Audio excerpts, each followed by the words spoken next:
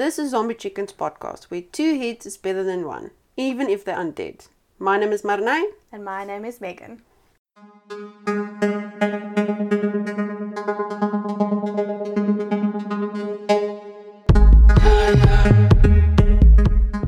Today marks our first day of the Love and Despair Yes. of February. Of February, the month of love. So-called love. Ugh. So-called love. So today we are going to go through two murder cases. I have done research on one and Marina has done research on another one, and we're going to tell each other about these cases. And both cases involve love. Some sort of love, and both of us don't really know each other's cases, so this will be a very interesting intake to hear the case for the first time. Yes. We do know the name of who we're doing. We just don't know the background of each other's cases. Yes. And then we just need to put a disclaimer there that this is going to be very explicit and very brutal. I mean, mine's famicide, so you can only imagine. Yeah, so we just want to put a disclaimer before we go further ahead, that it will involve murder and we'll probably have some strong language and so forth.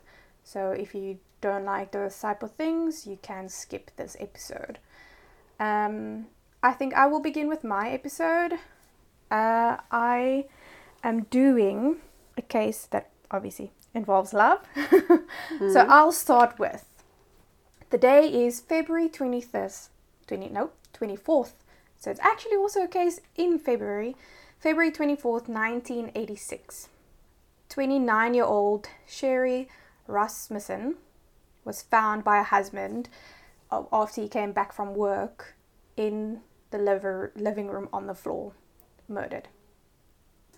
She was severely beaten around the facial area, and she had a lot of defensive wounds on her body. Because she fought back. Yeah. Well, it was, they concluded that she did fight back, because not just that, the entire room were in shambles, like there was glasses broken, vases broken, things like that. So you could see there was a struggle inside the house. And she even had, when they did the autopsy, they actually even found a bite mark on her arm. Jesus. Her left forearm, I think it said. Yeah, her left forearm. And they actually found that. But also throughout the autopsy, they actually found out that she was severely beaten in the face. Like to the point where you couldn't even recognize her anymore. And it was actually found in the autopsy that the beating was done by a gun. So it was either from the gun was literally, the hilt of the gun was smashed into her face repeatedly. Yes, repeatedly. So it was the muzzle as well as the hilt of the gun was actually used to hit her in the face. And then with that, it was also that the cause of death was actually not from the beating, it was from 3 gunshot wounds that was found on her body, on her chest area. So she was actually, the coroner said that it could have been any one of those 3 shots. 3 shots, yeah. They don't know which one did it. It could have been any one of the 3 shots. Oh, and actually, that most of the wounds that was found that was on her face, those were actually done after she was murdered. Okay, so she was shot first. So there was a struggle. Yes. She was shot, and then while she was busy dying, she got beaten in the face. Jesus. Yeah. There was also like electronics stack, like a stack of electronics next to her body. So it's not a break-in gone wrong. They thought it was a break-in gone wrong because there was electronics stack. It was sort of as if they were walking out of the house. They got caught in the act. Also, a neighbor on the morning of the 24th at 9:45 a.m., a neighbor saw that the garage door was open and actually saw that the car wasn't there. So the whole conclusion was that someone broke in, they got caught in the act, they beat her, and then fled with the car. fled with the car. Okay. The car was actually found 10 days after 2 miles from their house, but there was nothing else taken. So it was just the car. Oh, well, something else that was also missing was their marriage license was missing. Interesting. Yes. So, as the thing goes, there was in that same area where they lived for, I think it was about a month, there was other break-ins as well. So there was a lady that was assaulted, and she went to the police and Made a sketch. So there was 2 suspects, 2 medium-sized Latino men. I think it's middle-aged Latino men were the main suspects, as well as one of the suspects had a gun similar to what was used on Sherry was actually placed on one of the suspects, but the suspects were never found. So they immediately ruled it as part of those break-ins and assaults that occurred in that area. And with that, they couldn't find who the people were that did it. As all cases do, it ended up going cold. And about 23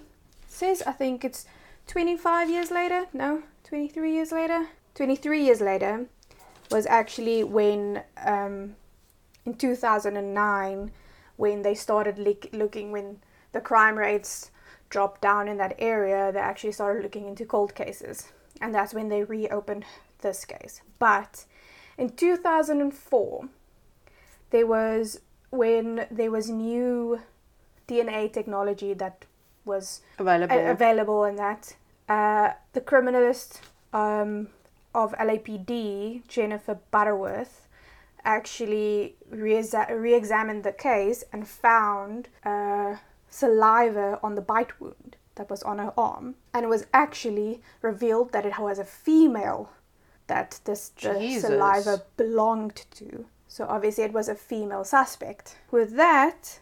Yes, sorry to interrupt, because if you look at it, the thing that was stolen was a marriage certificate. Yes. It obviously speaks of infidelity. Yeah. I mean, the brutal nature of it's definitely a crime of passion. Hitting someone in the face, it is a crime of passion. Yeah. Anything that's bodily done, that's not shot with a gun. Okay, she was killed with a gun, but anything that's done with physical effort, it's hate. Yeah. And it's passion. Oh, and I also forgot to mention that there was actually a quilt found at her body, with her body, which indicated that the quilt was used to muffle the gunshots. So it was someone that basically knew that what they were doing. That indicates to that. There was no other person of interest except for a statement that Sherry, the woman that was murdered's father did when they interviewed all of the family. He actually stated that he has been told by Sherry before she died that she believes she's being followed by a certain woman. And the lady's name was Stephanie Lazarus. And Stephanie Lazarus was actually an ex-girlfriend of Sherry's husband.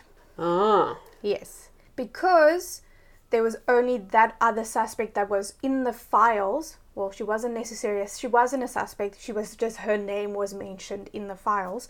Jennifer Butterworth, that did the examination, saw that there's that woman and made the conclusion it should be her. Saliva, yeah. So she went to the police office and found out that Stephanie Lazarus is actually part of the LAPD.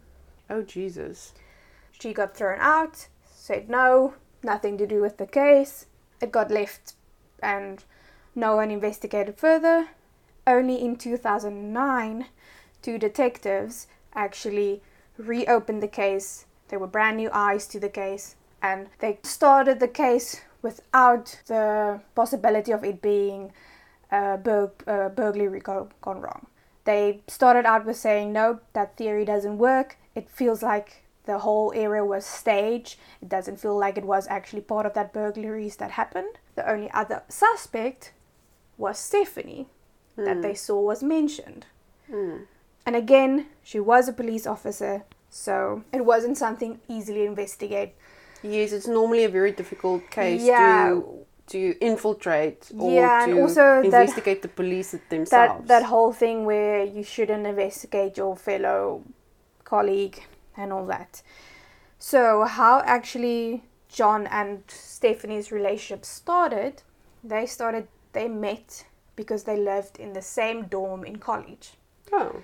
And they started dating in college on and off. It was stated that it wasn't necessarily a relationship. It's more like just, It's a fucking go. basically. So I think obviously she also apparently there was red flags with her at that time already, because she would take pictures of John naked pictures of John while he's asleep. Yes. Okay.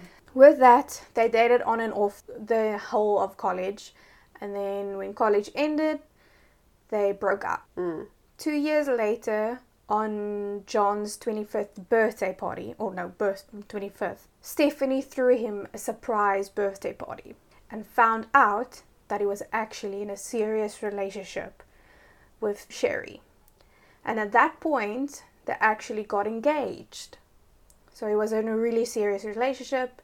Stephanie actually even wrote to John's mom saying how angry and disappointed she is, how heartbroken she is over this whole situation. With that, Stephanie decided, okay, she wants to go see John and sort of just close that chapter in her life. So they ended up sleeping together while John was engaged. So they started an affair where it was supposed to be just a once-off thing. Stephanie couldn't let him go. So she ended going back to them. To not just John, she would go visit John and Sherry, which obviously made Sherry really uncomfortable because she knew their history. She obviously didn't know that she was cheated on, but she knew the history of when they were in college, that they had a thing. Stephanie actually showed up at Sherry's workplace, which Sherry was a nurse, and she showed up at her workplace saying, John and I aren't through. If I can't have him, no one can. Like all those things. Yeah, so she wasn't necessarily over him at all. So on this day, actually, on the 24th of February, they were already married. So they were married for about 3 months. And obviously this really upset Stephanie. On the day of the 24th, John went to work as usual. Sherry was supposed to go into work, but she called in sick when, like I said, Stephanie actually stalked Sherry and actually followed her around. At one point, when Sherry and John went out of the apartment to go somewhere, she could actually see Stephanie standing outside in a uniform and just watching them. Yeah. So she obviously tried to intimidate her and all that. That day of the 24th, it is said that Stephanie saw that she was alone, confronted her, and then obviously... one thing led to another. Yes. But Stephanie actually, like I said, it was 23 years after the whole thing. And they had to go about this case, like, not secretly, but they had to use different tactics because at that time, she was in the force for about 25 years already. Yeah, that's so she was a time. veteran. Yeah. And she was a senior detective already. So she worked herself up in the police. She was actually the lead detective regarding art-related crimes in Los Angeles. So she was quite... renowned. Yeah, in her area and her expertise. So it wasn't that easy to just... Also, she was married to a police officer in the LAPD. So she eventually married and all that. She also did a lot of things that made her stand out. So she did a lot for the police station. So she built a reputation for herself. And so these two detectives obviously had to think differently of how will they actually now solve this without putting suspicion on her, because how else will they get her in there? So they ended up actually needing to call her in to their headquarters, so that when she gets there, she gives in her gun. I see. Yes. And so they called her in with the pretenses that they want her to interview a suspect in art-related crime. And when she got there, obviously, she realized this is not what it's about. And they ended up actually putting a hidden camera in a bag, or a hidden camera in the interrogation room. So this video is actually online of her interrogation, which was put up as a surveillance video, not as an interrogation. They also didn't want to inform her husband and all that with what was going on, so that they don't want to raise suspicions of anyone because the detectives that was actually investigating this crime, their officers was actually opposite her, Stephanie's husband's officers in the department. Oh Lord. Yeah, so it was really close to home, so they had to do it very secretively. But anyway, so with this interview, they sort of asked them, do you know this person? And she sort of like took it well, and then started freaking out more and more when she started realizing what they are implying. And then they asked her if they would give her, or if she would give them, a DNA sample or a DNA swab. And she said no, she thinks she needs to get a lawyer. And just as she left the building, they arrested her. Because what she didn't know is with one of her off days, they actually followed her, and she dropped a cup in the bin, and then they actually used that cup to do a DNA test, comparing it to the bite saliva on the bite mark. And it was actually exact match. So they already knew she did it. They just wanted to see if she would cooperate or confess. Yes. And what they also discovered is that 13 days before the murder took place, Stephanie reported her off-duty gun missing. 13 days before the murder took place. And she didn't report it at her station where she worked. She went to a different station and reported it. That's weird. Is very suspicious, like as if she didn't want them to know what is happening. This was clearly premeditated. Yeah, and with that, the trial began in 2012, and she was sentenced to 27 years in prison. She's actually up for parole in 2034. There was actually also 2 lawsuits that happened after the trial. From Sherry's dad, that said he already named her as a suspect that time. Why wasn't she investigated? And then Jennifer Butterworth, that also mentioned in 2004. And she actually said in her lawsuit that when she went to the police station or the department to ask them about it, she was actually harassed, and then they transferred her just to keep her quiet and not ask the question of her. So clearly they knew that she had an involvement in it. Because at that time, Stephanie was actually working in that department, of that homicide department. So she could have easily tampered with evidence or removed evidence. So it was suspected that she might have been a suspect at that time, but because of lack of evidence that might have been removed, they couldn't actually name her as a suspect. But it just shows like how the cops they probably knew that she had involvement in it. They just turned a blind eye. And not just that, I think it's also to keep it quiet, because if something like that explodes, it's going to be a massive fire. Exactly. We know already here in South Africa, we have corruption like there's no fucking tomorrow. Yeah. There's corruption everywhere. But in a place where you believe where the police is supposed to keep you safe, exactly, where they do the murders, and it's a homicide detective that's keeping her homicidal tendencies quiet, it's unheard of. Yeah, at that time she was still just a police officer. So when she got detective, she moved to the art crime and that. But yeah, like, her involvement clearly was very... Because there wasn't really other suspects they could look at, she was the only one that was mentioned. They should have done a thorough search, even if it was a police officer. Yeah, exactly. But yeah, and especially if you look at the history she had with John, where they were on and off, and they actually had, like I said, that they actually slept together while he was engaged to Sherry. They also dated for a bit after Sherry's murder. Oh, shit. Yeah. Clearly, she got what she wanted in the end, but then they ultimately broke up and she remarried. And yeah.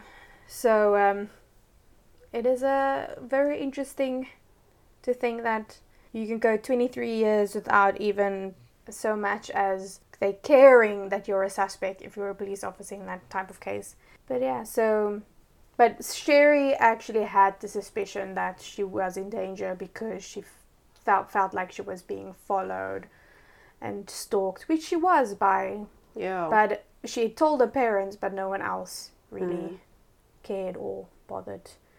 I think with this story, what we can take home today is that if you feel threatened, tell someone. Tell more than one person. Tell more than one person, definitely, because that might be like just that turning point of who a suspect might be. Exactly. I mean, we can't really talk now, but I mean, if she told her husband, she was being followed. Yeah, which I couldn't find out if she did tell John. You probably should tell him, listen here, this ex-bitch of yours is following me. Yeah, I don't know. There's nowhere that it was said that she told John. I know she told her parents and some of her friends that didn't like Stephanie at all, but I don't know if she actually told John, and maybe she did and he just didn't care.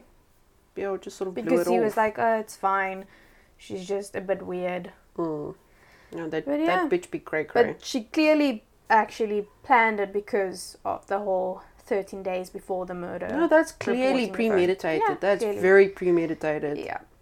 And the fact that, what I can gather from the crime scene, there's, not a lot of evidence besides the bite mark.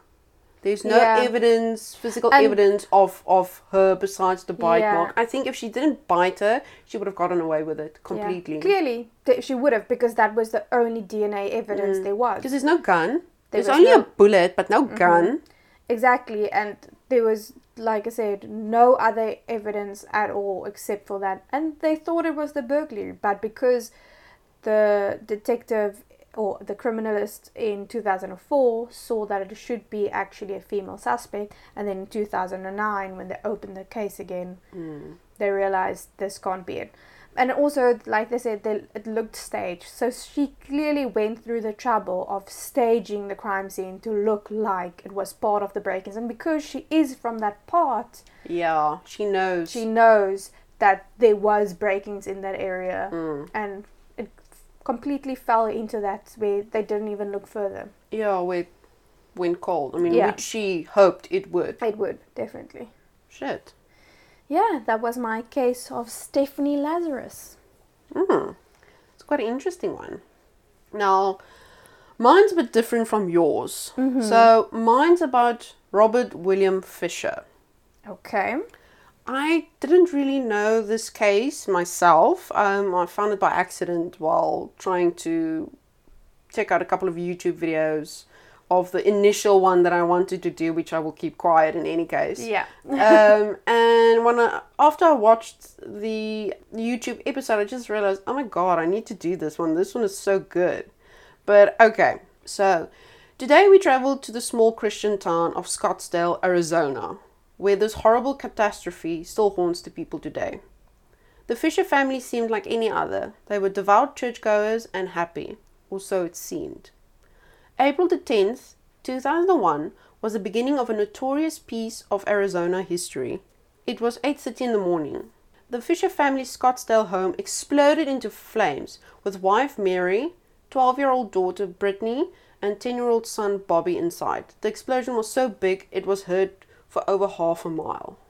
Damn. It was really big. I mean, I saw the footage. It's a massive fire. I mean, the flames were about 6 meters high, which I think is about 20 feet high. Metric All system. I know, it's really, really high. Metric system here. Anyway, Detective T.J. Duran was one of the lead detectives on the case and instantly found something was very wrong. A natural gas line had been cut, and accelerant spread throughout the house and over the 3 bodies to cause the explosion. Mary's Toyota 4Runner was missing and Robert was nowhere to be found. Further investigation showed that Mary, Brittany and Barbie was dead before the fire. Yeah. Okay. Their throats were slit from ear to ear to almost being decapitated. That's how deep it was. It was there was literally like deep lacerations on the bone at the back. But yes, they were basically almost decapitated. Yeah. Mary was also shot in the back of the head, executioner style. Okay. At this stage, Fisher was not a suspect, but the vital part of the investigation. The bullet that was found in Mary's head did not match any of the numerous hunting guns that Fisher owned, all except for a handheld gun that looks like it can be of the same caliber from the bullet, but the gun was missing. They couldn't find the gun. Right, now that's just the basic background of the story. But let's go look at Fisher's background. So Fisher was born on the 13th of April 1961 in Brooklyn, New York. His parents were William Fisher, a banker, and Jan Howell. Fisher is a middle child with an older and younger sister, and used to take care of his younger sister after his parents got divorced when he was 15. But according to close friends and relatives, it was very unsettling for Fisher, leaving long-lasting effects on him. Fisher confided to one associate that he thought his life could have been different if his mother hadn't left the family.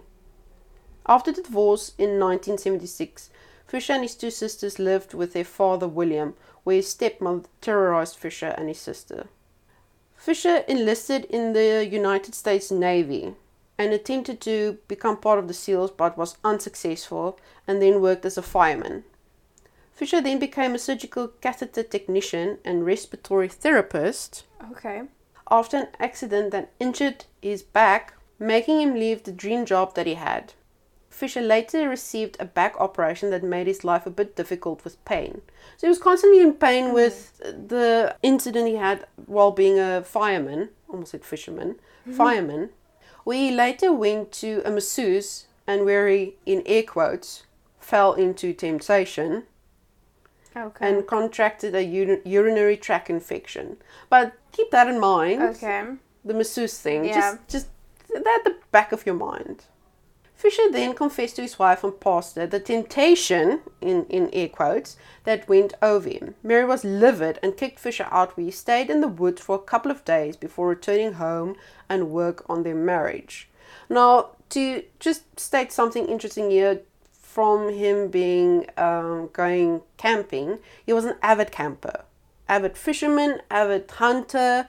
He would easily go away for a couple of days and camp in the middle of fucking nowhere. By himself Or with friends, but mainly with himself. Fisher told a hunting buddy that he was renewing his commitment to his faith and his marriage because he could not live without his family. He hinted he would consider suicide before divorce. Okay. So again, keep a pin in that. Remember that. An old neighbor described Fisher as an odd person that was always slow in answering questions, as if he was calculating every word he said. So he was a very calculated person. I mean, we'll later learn that he's not a stupid person. Yeah. I mean, this guy was a respiratory technician, which is, it's not everyone can do that. But anyway, the neighbor also mentioned that whenever there was a row at the house, you would always hear Mary screaming and not Fisher, which was quite weird. They said that, you would always hear her screaming, saying that, you're worthless, I could have done better, we should get a divorce. And then that's when Fisher would take all his shit, his dog, and go camp for a couple of days before returning. So he would never raise his voice and yell? No, and so far as what I can conclude, he never really physically harmed his kids or his wife. Never physically. But again, Fisher was not stupid. Yeah. He was good with money. He had college funds for both of his kids. Mary's Toyota 4Runner was paid off, and they had assets. So, I mean... So he was quite responsible with his money. Yes, he was responsible with his money. I think they were basically almost starting to pay off their home, stuff like that. A friend of Mary mentioned that, they looked happy, but Fisher was controlling. And Mary was not allowed to change any decor in the house without his permission. Okay, that's strange, because usually...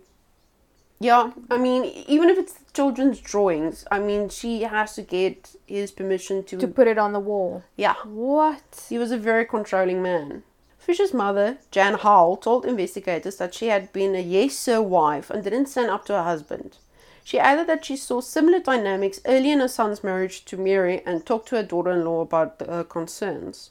I mean, so Mary also had, problems with Fisher because, I mean, she, like I said, she wasn't allowed to change anything in the house. Yeah. They were allowed to have deer heads in the house, but nothing pretty.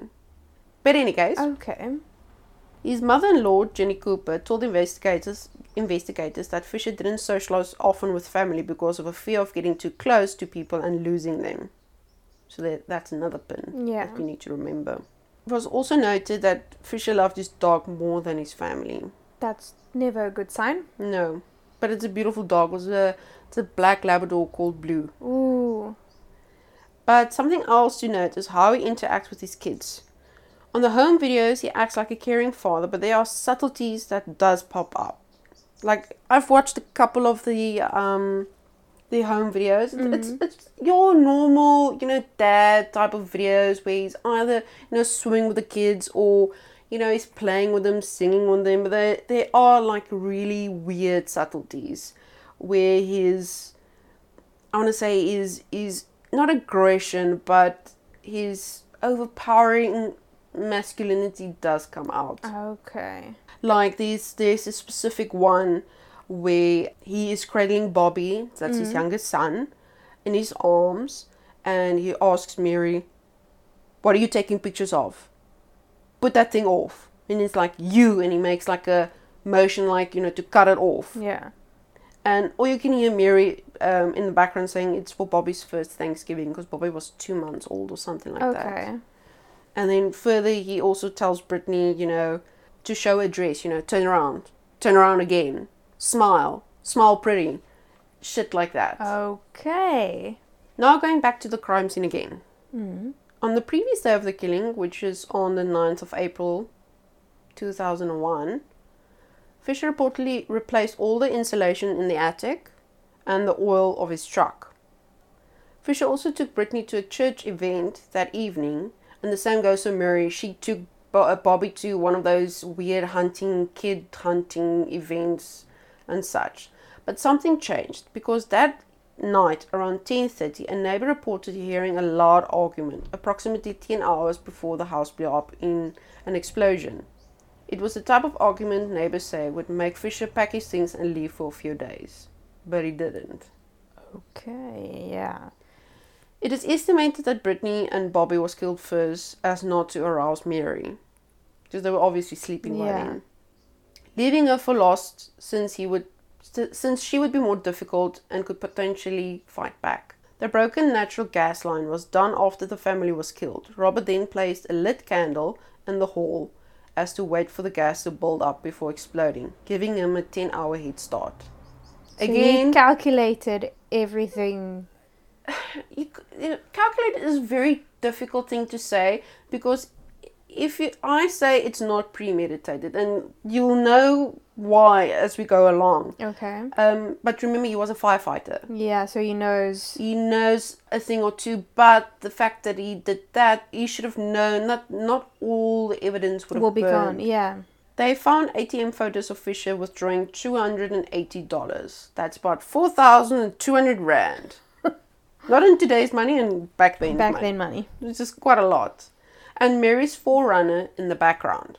The problem with $280 is that it's not enough to sustain a life on the run. Yeah, no. It won't last. But he withdrew the max amount that he could because they had a max limit that they could withdraw from their account, joint account. The everyday. Yes. This also indicates that the murder was not premeditated. Otherwise, he would have had a stash of money, or would have withdrawn more if he could. I don't know, in a case like that. But on April the 20th, the last physical evidence of Fisher's whereabouts surfaced when police found Mary's Toyota 4Runner and their dog, Blue, in Tonto National Forest near the town of Young, Arizona. That's 100 miles north of Scottsdale. Although police searched the area around the car, it has been alleged that they did not search the nearby network of caves sufficiently. Several professional cavers were suggested that Fisher used these as a hiding place before either escaping, killing himself, or dying from low oxygen. But the problem with that is that he knows that area at the back of his hand. Yeah. And not only that, but in that area there's approximately around 30 caves in a quarter of a mile radius. That's about 400 meters. That's a lot. That is a lot. And they don't know how deep it goes because it goes very deep. And the other thing is that they used a SWAT team, which is good for urban environments. They didn't use people that are good in that sort of, area of expertise, outdoors type of thing. Yeah. So that's the main problem with them. The investigation that... Yes. Yeah. And also, there were also reports of people spotting Fisher. But they're basically all dead. I mean, one was in Guatemala where holiday goers were taking photographs, and there was a guy in the background, and he approached them and threatened them, saying that, why were you taking pictures of me? Oh. So it was suspected that it might have been him. Yes, because he demanded, for them to take to delete those pictures because he doesn't want to be in them. And he also said, I killed before, I can kill again. But before anything else was done, he sort of left, and they did give in the photos to the FBI, but it sort of stopped there because they couldn't find the guy in any case. But the problem is he dead or alive? That's the major... So no one knows. No one really knows. There was another incident where... I didn't really want to mention this because it doesn't really count, but there was a incident in Canada where one of the jails, God, I can't remember now, they saw someone that looked a lot like Fisher, like the same sort of stance, because he had a very straight back, chest out, stomach in, chest out, because he had a lot of back pain. So he had to be in that position. He had a very regal sort of stance with him. And he also had a missing tooth, one of these teeth that were missing because he had a gold tooth. Long story short, they got one of his old neighbors to sort of come in to investigate. Oh, and to identify. Yes, to identify me. He said it was him. But when they did like DNA testing, or fingerprints, when they did fingerprints. It wasn't him. It wasn't him. So that's why I didn't want to mention it, because that was... That's strange. It is strange. But the whole thing is that there was I don't know if it's true. There's no way of actually getting information to say that it is true. But apparently he had an affair with a woman. It was weeks before the killing where Fisher and Mary had another fight. And Mary told him she's done. They're getting a divorce.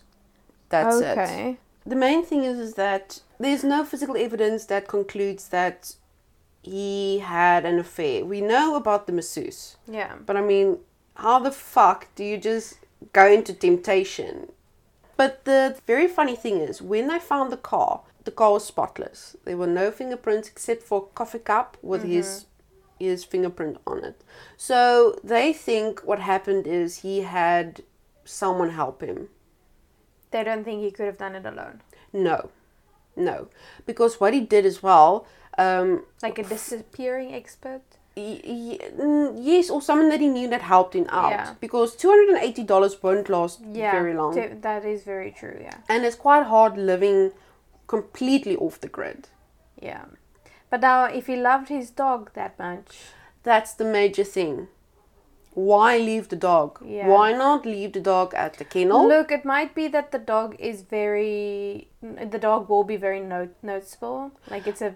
Yes, that's the main thing as well. Distinctive dog. And also, something I didn't mention is that the dog made a bed underneath the car. So He was there for a while then. about a day or so, they assume, Yeah. more or less, because the set of the car that they got, it was spotless. There weren't pine needles Or anything. on the seats or anything. So clearly it was Exactly. cleaned out, left there. It But was very again, spotless. why leave his dog? Exactly. Why leave it in the wilderness where it might not even fend for itself? Because how would he have known that people would find the car and the dog? Well, it's not that far off the road, the car. So it is noticeable from the road. Yeah, they saw the car. Okay. So what he did was he stopped, pushed in the side mirrors, pushed them in like if you were to go into a very narrow alleyway or narrow garage or Yeah. anything like that. And everything was, all the windows were rolled up, I think, if I remember. But it was completely clean. And the dog was actually outside the car, not inside the car. Not inside the car. And they found human dung on the side. Human? Yeah, human excrement next to the car. Like a final fuck you, Mary. But it's a very interesting case because this guy is really off his knockers. I mean, some of his hunting buddies said that once they were hunting elk Yeah. in that region and they were busy gutting it, and he was literally taking the blood and smearing it all over All over himself. himself. Yeah.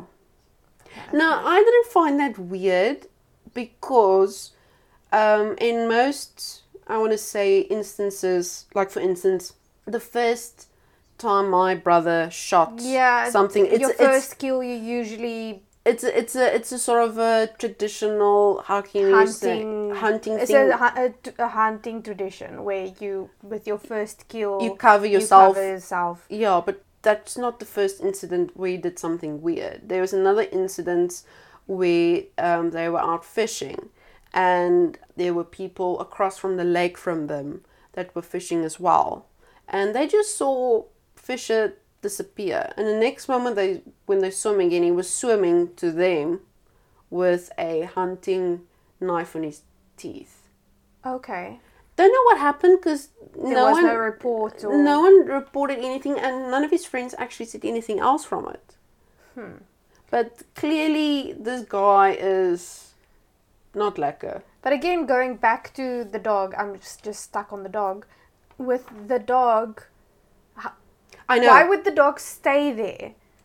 My this is my thought, my initial thought. It's a very well trained dog. Look, even if it's a well-trained dog, if the dog has been there for a day or more, he would eventually get up and go look for his... Because Yes. a dog can't understand, stay here till Yes. someone gets you. That's the one thing that sort of... Because a dog can understand stay, but they'll stay for a limited time. But that's what Either- they said. That's what they said. It wasn't that long because they think it was about 24 hours when they found the car. So it wasn't that long. Because he had the dog True. with him before he left the car. Yeah. That's the one thing. Now the major problem is no one really knows. No one knows where Yeah. he is. And the 'Cause- thing is, if you plan to live off the grid, why not take your dog with you? Because if you live off the grid, no one will see you. Yes, that's what one of the investigators said as well. He also said that, the problem with the dog is, you can keep it as a companion and someone to alert you when someone is close by, but then you're going to give away your hiding spot, if that makes sense. True, I get that. And the thing is, this is really not premeditated. Yeah. It's not. I mean, and if he did commit suicide, why did he pack his clothes? Because he packed his clothes. And why go commit suicide there and not in the house while the house is burning? Exactly. True. So there's so many different aspects of this. There's so many loose ends, open questions where you don't really know what actually happened. So they still haven't found No. any evidence of him. No. There's been, sightings and like the stuff one in like that, Guatemala. but what the one FBI investigator said was like they are very good resemblances, like really good resemblances of, of how he should look like. He's on FBI's top 10 most wanted. Okay. I think there's like $100,000 a reward Yeah. for his arrest. And how likely is it that it was him that did it? Obviously, he went missing. I mean, The thing that made is there any evidence except for him going missing that it was him? I think it's the way he killed his kids. Just the way it was it was someone in the middle of the night that did it. Meaning, and if you think about it as well, I mean, this is a guy with military background that goes hunting. Mm-hmm. It's someone that knows how to kill. Yeah, definitely.